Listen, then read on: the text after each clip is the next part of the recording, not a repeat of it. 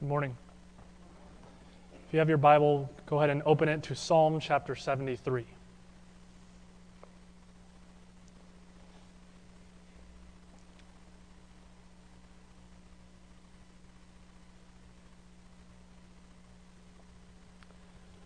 Congratulations, graduates. You've made it through a lot of years of schooling. And you're moving on to a next step. Whether it's college or the military or wherever you are going.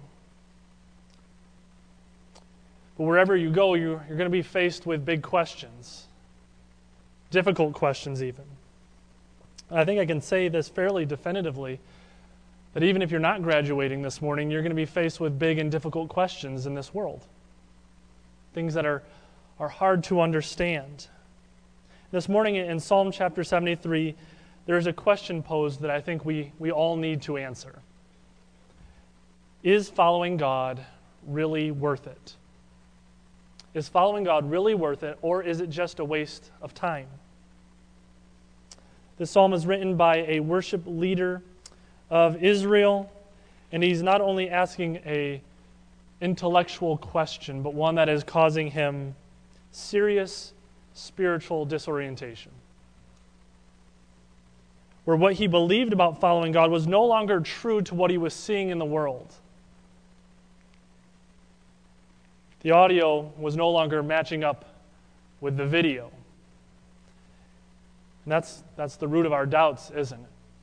If you think of Peter when he goes out to walk on the water, Jesus calls him out onto the water, and Peter hears him and steps out of the boat. But as he sees the waves and the storm, what happens? The video starts to overwhelm the audio, and he was filled with fear and doubt. And here in Psalm 73, Asaph is questioning. He is doubting whether or not following God has been worth it. If faithfully following God has been worth it, or it has been a waste of time. That's the question I hope we'll answer this morning. So what we'll do is I'm going to read Psalm 73. I'll pray, and then we'll meditate on this text. Psalm 73, a psalm of Asaph.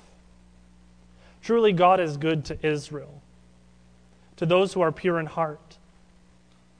But as for me, my feet had almost stumbled, my steps had nearly slipped, for I was envious of the arrogant when I saw the prosperity of the wicked.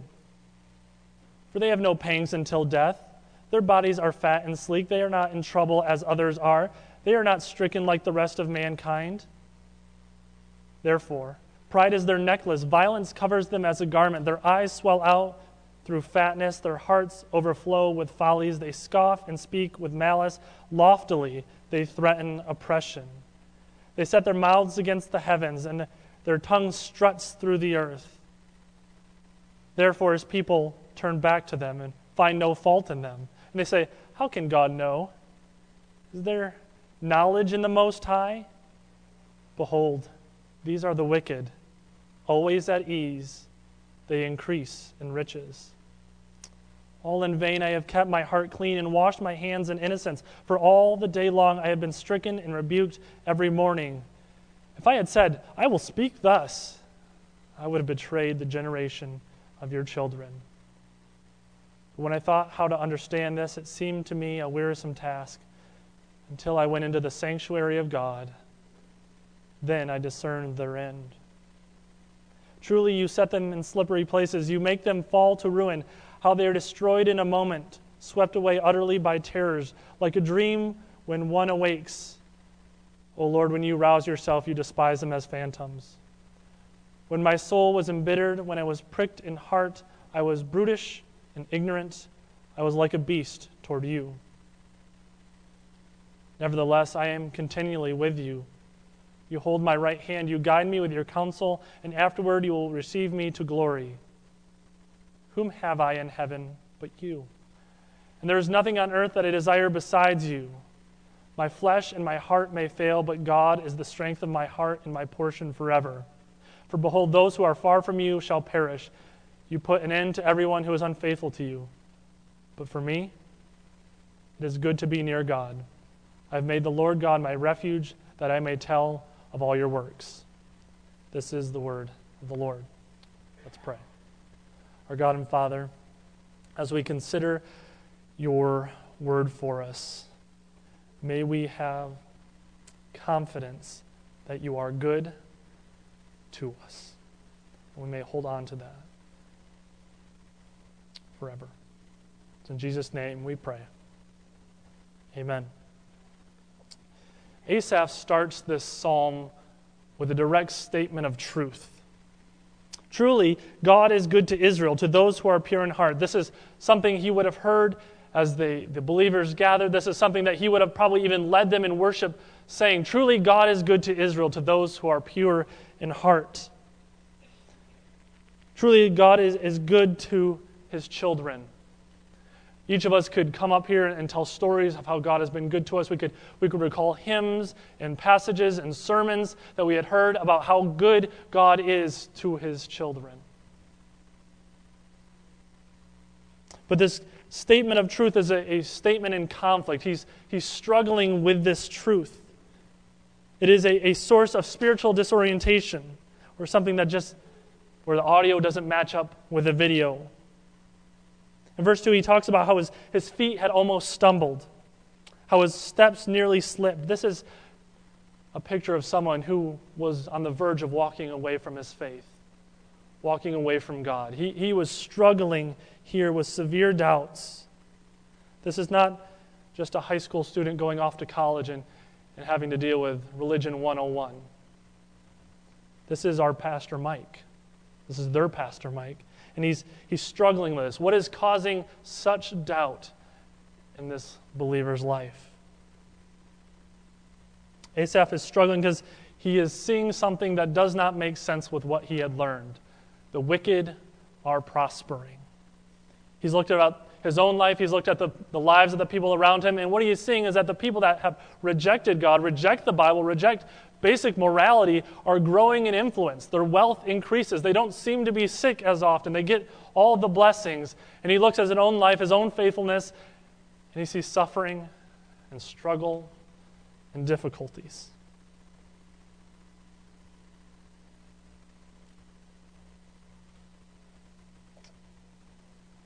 Disorientating. When Asaph says that they are prosperous, this is not just low-level prosperity. This is one of the 12 Hebrew words that anyone might know. It's shalom. This is the covenant blessing of peace and prosperity in all senses of life. This is like Hakuna Matata, but better. And it's promised to those who are faithful. And so Asaph says here to the congregation, the shalom of the wicked, the blessing of God to the wicked. That would have been difficult to hear. They would have said, no, no, no. Blessed are the poor in spirit. Blessed are the pure in heart, for they will receive the kingdom. But that's not what they're experiencing, and that's not often what we experience. It's not the way we were taught in Sunday school. It's not what we heard in youth group. It's not what we heard on Sunday mornings. And so we have to ask ourselves, has it been worth it? If the wicked are prospering, has it been worth it to follow God? Has it been worth it to be faithful? He goes through verses 4 through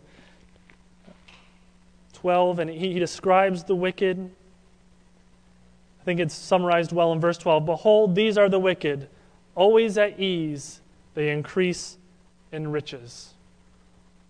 Always at ease, they increase in riches.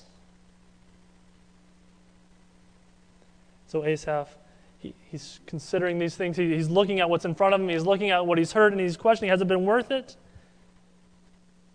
Verse 13, all in vain have I kept my heart clean and washed my hands in innocence. Has it been meaningless for me to follow God? Has it been meaningless for me to be faithful? Has it been meaningless for me to go to youth group? Has it been meaningless for me to go to church all these Sundays? Because as I look at life, it looks like the wicked are doing just fine, if not better. Is it worth it to follow Jesus? If the people at work who lie and are cruel and cheat get the promotions that I deserve, why would I follow Jesus then? If my roommates live however they want, do whatever they want, and have more fun, and yet they get better grades, and their parents give them all the money that they want, why would I follow Jesus?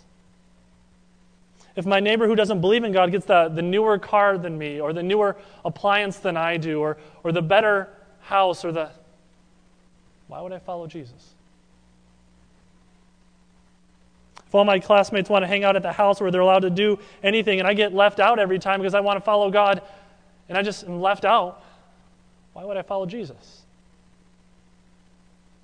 If I'm the one who's always miserable, and everyone else seems to be doing just fine, why would I follow Jesus? It's the question. Is following God really worth it? Or is it a waste of time, energy? Is it a waste of my life to follow God faithfully? Clearly, this is just a question graduates have to answer.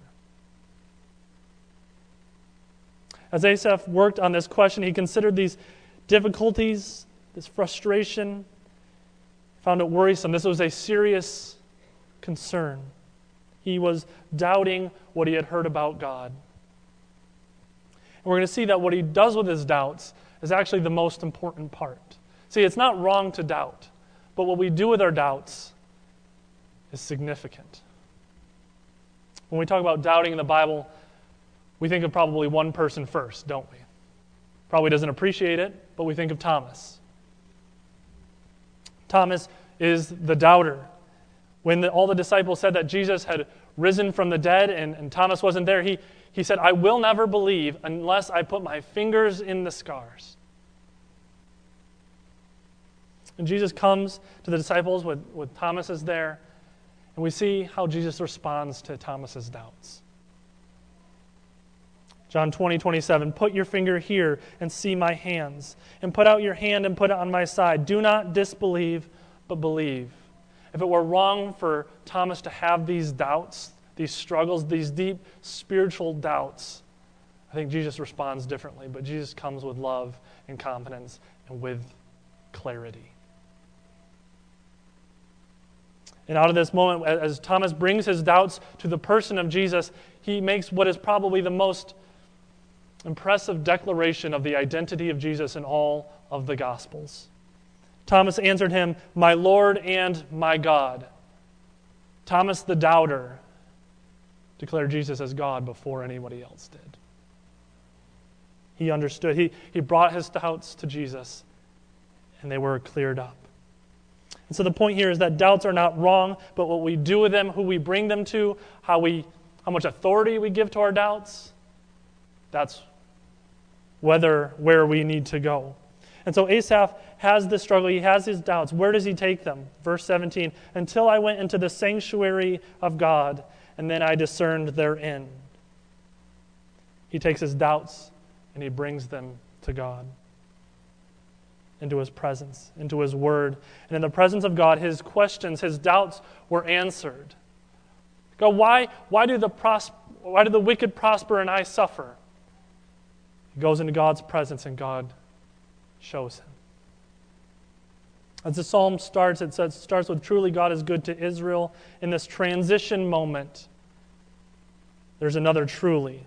As truly as God is good is as truly as the wicked are set in slippery places and are set to fall into ruin. What has changed for Asaph? Is it that the wicked begin to suffer? Is it that the righteous begin to get the blessings? No. It's that God has given Asaph clarity. He's seeing things from God's point of view. He's zooming out to see the big picture. What God's people need to understand is that as they face suffering and they see prosperity of the wicked, they need to understand that this life is not all that there is. This past Wednesday, one of our elders, Daryl Painter, was sharing his testimony with our kids. And in his testimony, he brought out a rope. And he set the rope on the front of his stand, and it trailed out into the next room. He said, this rope is eternity. This rope is your life in eternity. And at the beginning of the rope, there was a small piece of tape. He said, this piece of tape is your life. It's short when you compare it to eternity. His point was that we should not live for the tape, but live for the whole rope. The eternity, God's big picture. And so when Asaph looks at the whole rope, he realizes that the wicked are on a slippery foothold. They're on the verge of ruin. They're on the cusp of judgment. And even though things look fine for them, they're really poorly off. You would not be envious of the person that stole your first-class seat so that you had to wait for the next flight as that plane crashed in the ground. You wouldn't be concerned about the footroom in those moments. You would not be envious of a person who is headed towards destruction, regardless of their wealth, regardless of their influence.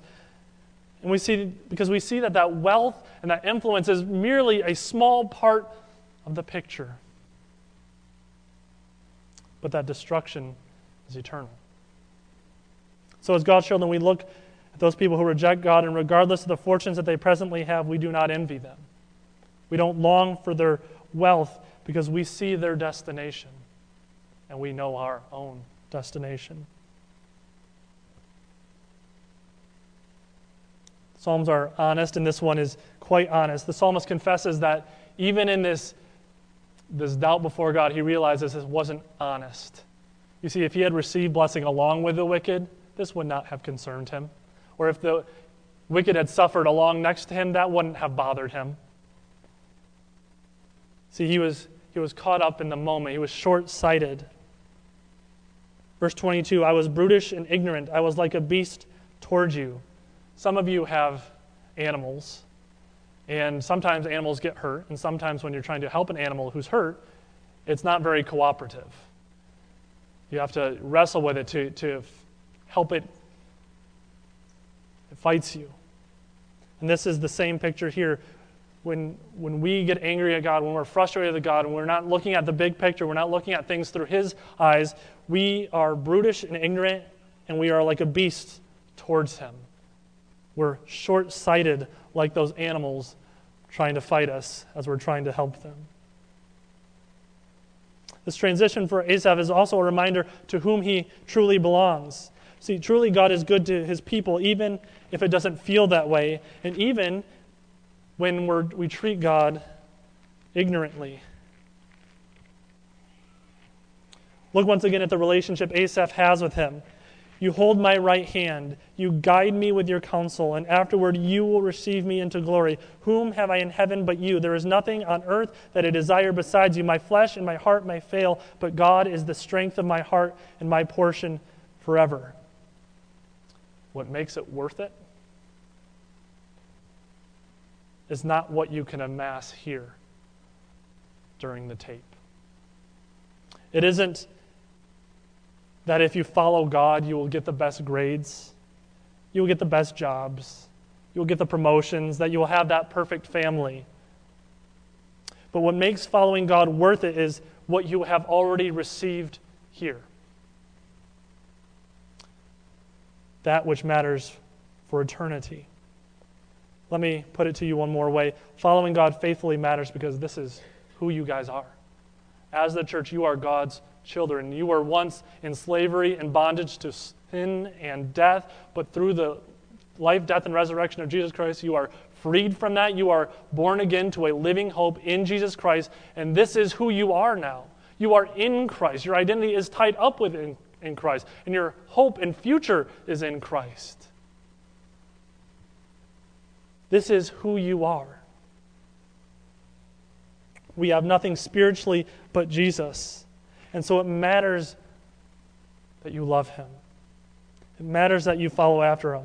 And it is not because your works save you. Hear that clearly. Your works do not save you, but your works do reveal what you believe about what Jesus has done for you.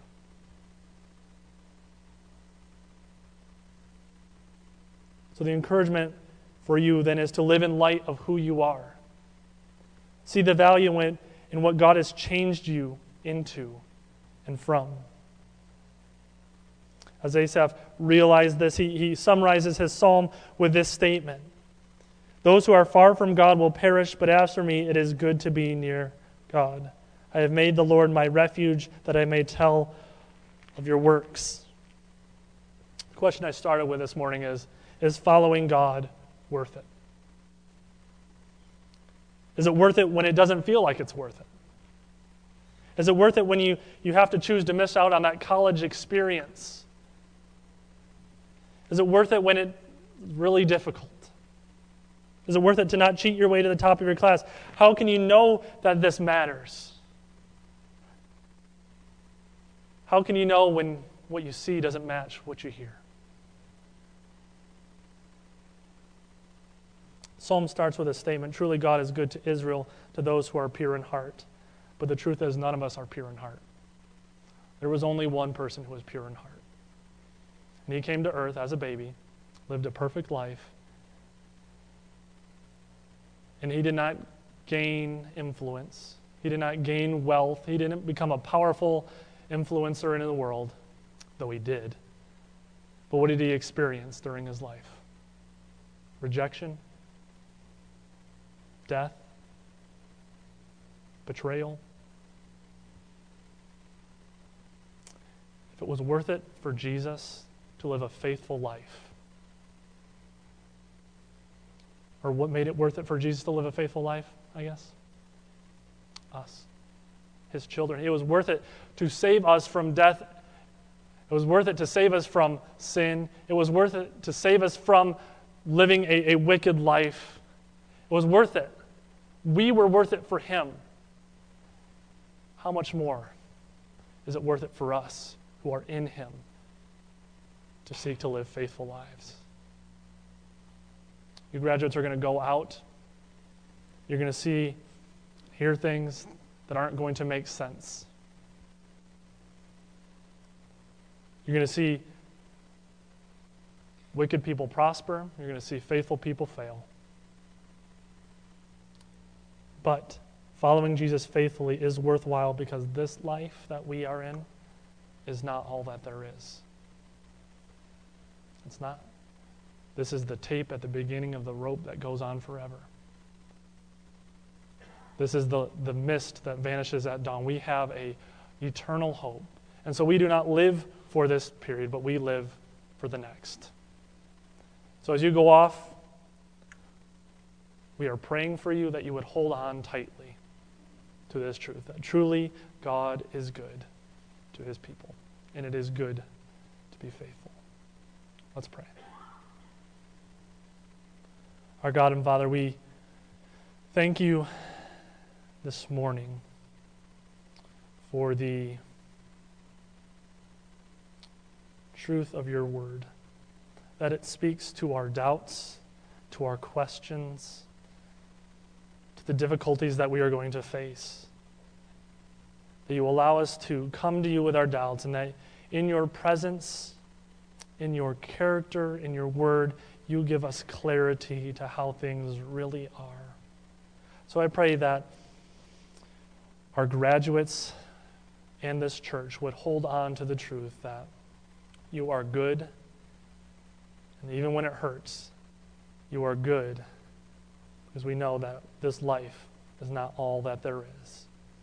It's in Jesus' name we pray. Amen.